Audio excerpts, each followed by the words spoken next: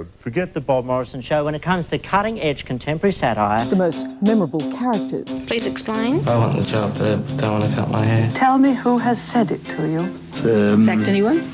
No, we haven't.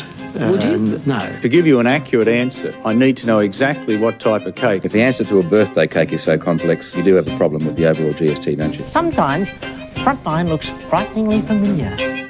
Hello, I'm Matt. Welcome to the Champagne Comedy Podcast.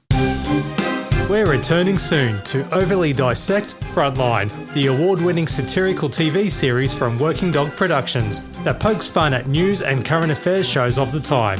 We'll attempt to have guests and interviews, as well as do some research for each episode. So this is our invite to you to spread the word of the podcast if you're a fan of the show, just like us. If you want to follow each podcast episode, you can watch the entire Frontline series, which is available on DVD, streaming services and digital. Just Alta Vista your preferred method. And make sure you stay subscribed to the podcast, and we'll catch you back here or on champagnecomedy.com. This podcast is not associated with Working Dog, ABC and other associates.